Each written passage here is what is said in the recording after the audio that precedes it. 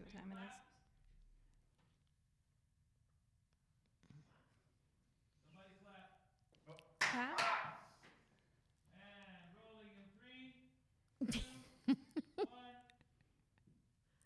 Hi, Forest Park. I am Elena Marr, and I am here today with my good friend Laurie Perham.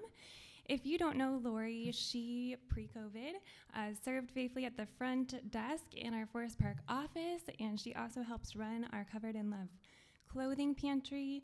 She is a really big part of our Forest Park community, and I'm also so thankful to call her my friend as well. So welcome to the podcast, Laurie. Thank you very much. Great to be here. Awesome. Well, I wondered if you could just start by telling us a little bit about yourself for anyone Sure. who might not know you, maybe where you're from, how you ended up here in West Michigan, and a little bit about your faith journey. maybe. Okay, I can certainly do that. I grew up in Springville, New York, which is near Buffalo, New York, way far away from New York City, because people say, "Oh, how's the city?" And I said, "I really don't know. I've been there only once." So anyways, then I went to college at Indiana University, and I was studying to be a physical education teacher, and I really wanted special ed. So I was fortunate enough to have experience during the 4 years, and my student teacher was in Indianapolis, and they had special ed children there. And God was already working in the plan of me getting to Michigan because my supervising teacher was in Muskegon to a reunion from high school with one of the administrators I ended up having, and he was saying, "We don't have a special ed phys ed teacher," and she recommended me, which was a total surprise to me. So I get this call back in New York where I was working at a family camp, and they said, "Oh, well, there's this gentleman from Muskegon." I go, "Well, where's Muskegon, Michigan? I never heard of that." So they invited me to come for an interview. So I drove here back in 1972, had the interview, got the job, drove back to New York, packed up my car, and came here not knowing anyone. Just walked in and started this teaching job. Wow. And it was wonderful. It was a special ed physical education with many disabilities of children. And I did that for 19 years, and it was the best job you could have asked for. Then I went into teaching science, 7th and 8th grade at Steele Middle School. So I ended up retiring after 37 years. Okay. But in the meantime, my faith journey was moving along. I joined our church in 1976 when we were downtown. I was married there in 1980, and then I followed all along here to Forest Park Covenant, and I'm still here after all these years. It's my family, and so that's kind of my background as to how Muskegon became my home. Yeah, that's amazing. Yeah. Sounds like God directed each one of those steps for you. Yes, God has. I've been, since I was a small child, involved in church and activities and knew Jesus. And, when I was younger, it didn't have the impact that it has for me in even the last 10 years. But God was always working. Yeah. Just now I'm more aware of it. Yes, for So. sure. You are pretty plugged in here at Forest Park. So do you want to tell us a little bit about what you do here at church and just Sure. the impact that Forest Park has had on you? Okay, the impact has been great because my immediate family, I have one daughter who is still living, but I've lost 2 children, 2 brothers, and my mom and dad within 7 years of each other. So that was my immediate family, and it was rough. But at Forest Park, I was invited to do visitations out to older people, which I just love talking with them and sharing. I also do women's ministry. I do send encouragement cards out and help plan activities that we have. I have been up till just the COVID working in the office 1 day a week and filling in whenever needed. I loved it. And the big thing is, yes, the Covered in Love Pantry, which I've been involved with for about 12 years. Tracy Fritz, who organized the whole thing, asked me if I would take charge of it some years ago. And of course, Miss Organization here just loves organizing things, but also knowing that it was a mission that we were able to reach foster care children and family in needs Right. that we wouldn't have been able to. Right. So church here is my home. The staff is my family. I'm very blessed once again to be here. So, Well, we love having you here, and Oh, we're so well, thank thankful you. for all your ministry. well, it's a God thing. He directs me. So, Yeah. Well, I would just love to hear about your experience with COVID over the past year, just what that has been like for you, okay. how you've gotten through it, and even how you have seen God at work through this challenging year. All right. Well, COVID definitely came at a time when I was being scheduled for a couple surgeries, and I had one surgery. Well, what started that, God had me moving to a new place. I was in a house that you had to go up steps. Now I'm out at Rosie Mound in one of the cottages, and God led me there, and there were just signs again that I had no idea I was moving. And God said, He put on my heart to go and visit, and there were just signs there that said, yes, Laurie, this is where I want you to be, because you've got to face some things ahead here surgically and physically. So I moved in May. I had surgery in June. And of course, the COVID at that point. So I was somewhat limited as to who was coming in, who wasn't. I had a lot of time for myself. And it went good the first month, but then I had to go in October for another surgery, and that of course put me laid up again. It's like, whoa, where's, the world's out there, where am I sitting here? But the best thing that happened was that I had time to really get into, where is God in my life? Yeah. I didn't question it. I just kept saying, Lord, I know you're making me better through these surgeries from arthritis, that I can even be more productive in mission and my life from there. So I have my ups and downs, but I've been able to really turn back to God and just say, I'm trusting you. I do your will.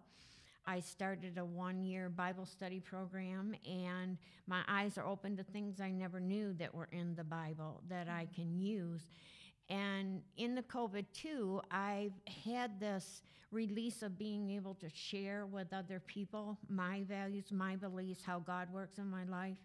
And even though I couldn't go out, just talking on the phone and writing encouragement cards, it's like, whoa, Lord, I can't get to the pantry, but I can still do things that are meaningful to me and I feel to God. So, we all have some frustration with the COVID, but yet I don't let those things pull me down. We have so much to be thankful for, and we know God's in control, and it's all going to work out in the end when we end up in heaven. So, Yeah, I love hearing about how you found other ways to still keep serving, even with having surgeries and being separated from people. God still gave you different ways to serve and to make an impact. yes, it's been good. Yeah. I'm not at all, like, oh, poor me, poor me. The surgeries have taken their toll, and I have 2 more coming up, one in March and one in October, and that pretty well takes care of the joints that need to be replaced. And then I have aspirations of doing some traveling. I want to go to the Holy Land and just be there. I have such a love for Jesus, and just to know I was there, He was there, and I'm really excited. I think God is showing me the way to do that too. So, that's amazing. Thank you for sharing that. you're welcome. Well, we have started a message series all about the returning from times of exile and wilderness. And I know that you have a testimony of a lot of times of loss and pain in your life. So I just wondered if you would be willing to share with us just how you've returned from those times in your life and what you've learned through that. Sure. I would say to start with, when I was married, my husband and I lost our baby at 4 months. I miscarried, and I became concerned. We're getting older, and why don't we go for adoption? So we went through Bethany, through Jenny Scudder, and through some trials with that. There were up and downs because at first God didn't open the door for my 3 children, Amy, Megan, and Chad. Another couple had them, but then that didn't work out for the couple. Then another couple wanted them, and Jenny would counsel, I'm sorry, they're still, and I'm going, oh my gosh, Lord, what children, we want 3. I'd like at least 1 boy because I grew up with brothers and not a sister, and I was a little scared with girl. How do you do this girl thing? But I got a call from Ginny one day, and she said, Laurie, those 3, do you still want them? And I said, oh my gosh, yes, please. And she said, the other families didn't work out. They're yours. And I go, oh my gosh. So within exactly 6 months, the children arrived with some friends that lived in Korea. And let me tell you, the day on when they arrived coming out of the airplane, and we waited and waited, and finally they came, and it was like I gave birth to these 3 little ones, a 3-year-old, a 4-year-old, and a 6-year-old, and they were just so precious. And my older daughter took to my mom right away. You could see that bonding. And the other 2 were, Chad just grabbed onto me. He was a 3-year-old. And Megan's kind of like, whoa, what's going on? Well, so we had, that was in December. And then my husband was back, my ex-husband was back working, driving bus, charter bus. And then in October, or right before Thanksgiving, I received a letter from him, I want a divorce. And it was out of the clear that and I was devastated. Here we just adopted these children. We moved into a new home. We were actually buying one. And he says this. And so a friend of mine said, Laurie, if you need to get away to think this through, there was so much on my mind, and my mom and dad took care of my kids, and I went up north to a very secluded place, which I didn't know there wouldn't be TV or you couldn't get radio. It was very secluded in the woods, and I began to panic, and I actually thought, is it worth going on? I had a very difficult time there. So I really thought, end your life. And I wasn't thinking of the kids at the time. I was just so devastated with this. And I made a phone call back here. Pastor Johnson was our pastor. He said, Laurie, I want you to come home, and I'm with you. We'll pray. It was dark at night. It was raining. And Satan was working very much at that time, saying, go off the road. It's not worth it. Go off the road. And I kept, and I said, no, you're not going to take my life. And it took about 2.5, 3 hours to get home. But I made it through, and I knew at that point God was right there with me and saying, Laura, you had 3 beautiful children. And so we went through growing up, and then in 2009, Amy and Chad, my oldest and youngest, had been dealing with cancer. Amy was in Atlanta, Georgia, Chad's in California, and Megan's in Florida.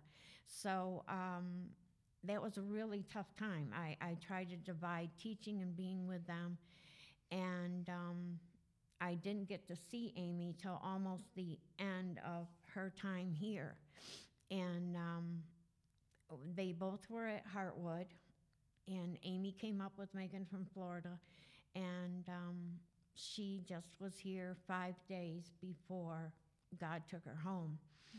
And but once again, God was there. When Amy passed, it was very quiet, very still, and I just sensed her leaving, and my mom waiting there to take her hand. She just loved my Amy so. And then I went back across the hall after Amy passed. I told Chad, who had been to see her, and So then March, Chad was still not in the end of, but I was talking with the doctor and I was saying, Chad always said to me, Mom, I just want to know you're okay. I just want to know you'll be okay. And I talked to Dr. Elguire and we talked and I said, Chad keeps asking that. And I told him, yeah, I'll be okay. Well, I went to bed. I stayed in his room and they woke me up at 2:30 in the morning and said, Chad's gone. And I go, what do you mean? Did he leave the place again? Because he did once. No, he's gone. Well, that just was like, put me in total, like, I don't know. I just couldn't figure this out. And it wasn't like he was ready. So, anyways, I went, after them passing, I went through a time of why God. I really did go in exile. And then at Christmas, I found my brother. The day after Christmas, he had died in his apartment. I found him. So with those three losses so close and being my children, which I couldn't even grieve. I went numb for almost 6-7 years of not being able to share it. I didn't want to be around. I didn't come to church. I just was, but then times changed and I began to grieve and I began to talk to God about it and he brought me back and he brought me back in a way that he has given me missions that relate to children that I can feel good about and that's why I think I've been so involved with the church. God knew and I don't have that anger anymore. I'm thankful. I say to myself, you should be thankful. He chose you, these 3 children, to raise, and he knew they would die from cancer. But he wanted you to be there for them for the years. And I couldn't be more grateful in that respect. I miss them. I'll never not miss them. But I try to do positive things, to help me through that. Yeah. So. Yeah. You are such an inspiring person. Every time I hear your story, I'm just amazed at how you took this huge loss in your life and just turned it into wanting to help others and to pour back into other people. Yeah, it's a God thing. It just, I'm just, every day I wake up and I'm just amazed at, wow, God, what do you got planned for me today? And it's not always easy. I mean, but I trust him. I do my study. I share with people. And I just feel God has given me things inside of me that just love reaching out to people, kids and older people. It's just where my heart is. Yeah. I like doing that. I love doing that. And I love growing in my spiritual life and coming back from that. It was an exile. It For definitely sure. was. So. Well, thank you so much for sharing your story with us, Laurie, and just sharing how God has been at work in your life through your whole life. It's just amazing to hear how he continues to give you new guidance and directions. And Right. it's amazing to hear. So thank you for being with us today, and thank you for sharing. Well, thank you for having me. Okay. Good?